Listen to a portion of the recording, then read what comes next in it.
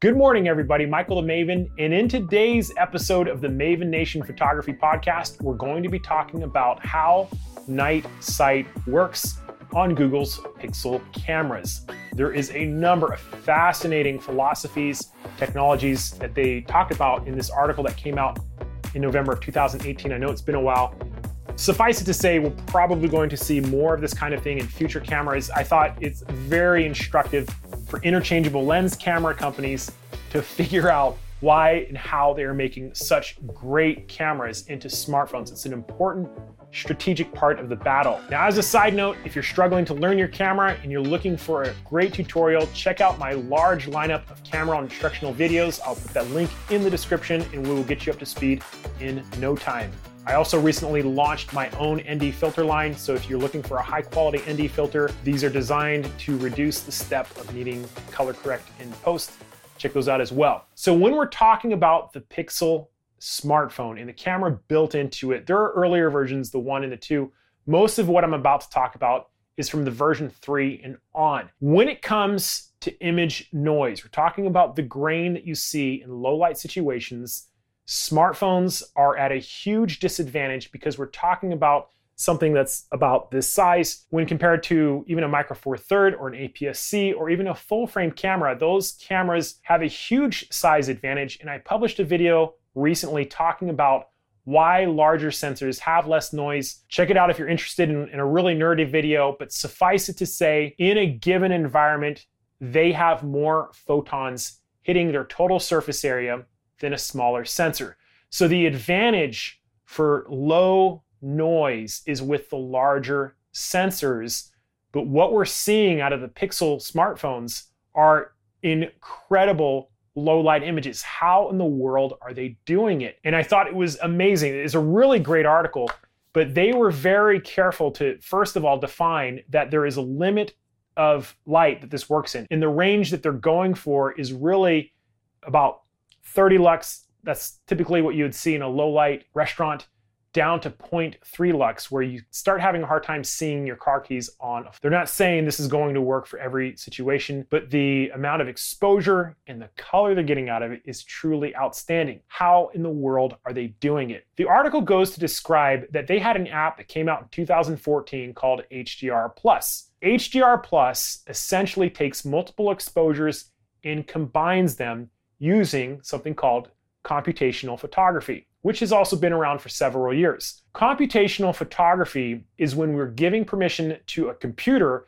to take different parts of different images and combine them together into a new composite. It is basically composite imaging. In the case of HDR+, this is being managed for the sake of higher dynamic range. We're trying to get details in highlights, we're trying to get details in shadows, and a single exposure typically can't do that all in one shot. So it takes multiple exposures, takes those details and combines them into a new image. This is something that's been around for quite a while. The two major hurdles that the team recognized in regards to longer exposures and stacking them together are, first, number one, shutter lag. The Pixel phone, and I didn't know this, as soon as you open the app, it starts a cyclical buffer that is taking anywhere from 9 to 15 images, and by the time you push that shutter button, it's going to take the most recent images and present them. And that's pretty awesome. I mean, if you remember at the beginning of point and shoot cameras, there was always this delay when you push a shutter button and it would click like a second later.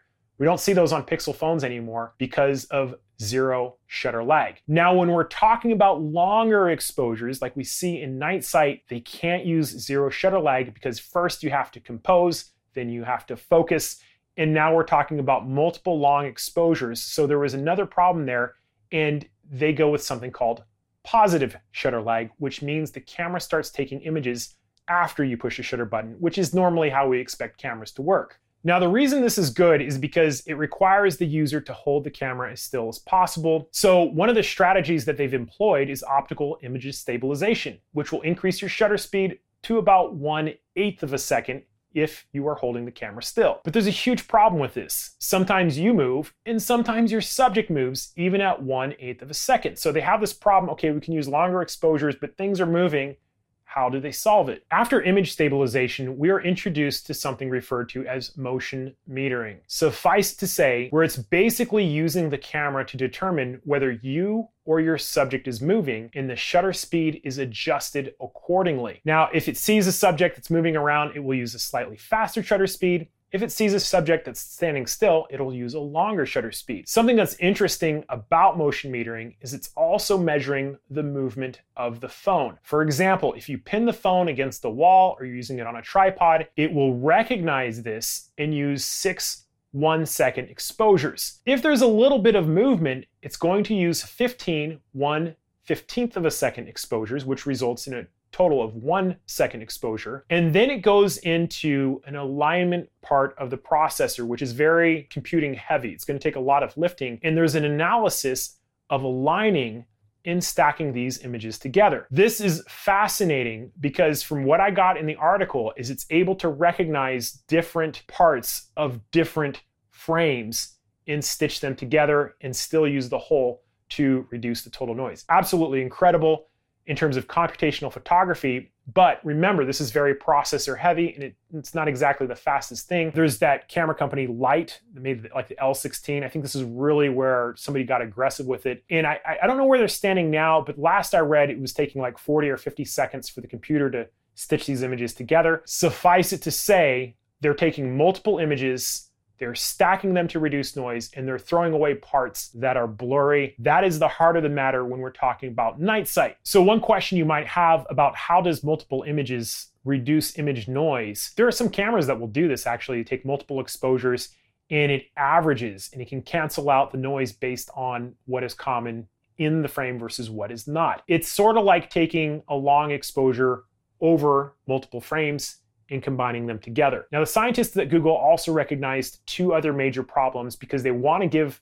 these cameras essentially superpowers. The first is white balance. In very low light situations, there may be a single light source that is not, we don't know what the temperature of the light is.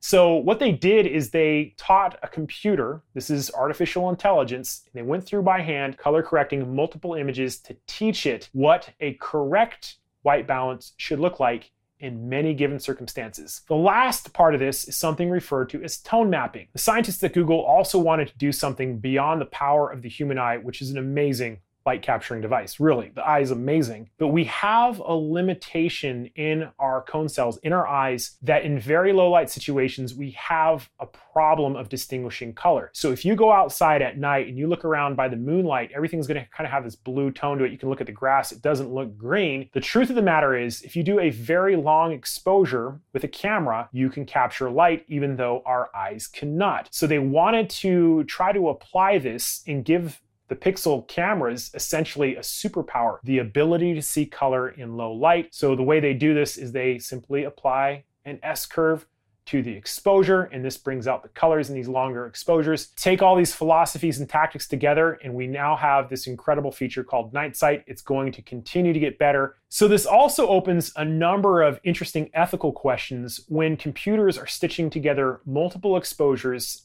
and creating a brand new image that didn't exist in the first place. For example, is that considered a real image? Could you publish that in a newspaper and say it's real? And then on the other hand, these cameras are able to capture color at night that we can't see with the human eye. So is it more accurate if it has color, or is it more accurate in monochrome? I don't even know if there's a good answer for that. The lesson that should be taken from this is that the smartphone camera manufacturers have implemented a number of fascinating technologies. They are bringing the fight to the long-established Nikon, Canon, Sony, and they are beating them badly. So what needs to happen is the major camera manufacturers need to start looking at artificial intelligence. They need to start looking at features that include computational photography. And there are some cameras that have some of these features in there, but it's nothing close to what we're seeing in the smartphones. So I hope you guys enjoyed the Maven Nation. If you like the podcasts, I would love your subscription. Let me know your thoughts and comments below. If you're looking for a great course to learn your camera, check out one of my crash courses. Or if you need an ND filter to take long exposures, check out my Maven ND filters. Thank you guys for watching, and I will see you next time.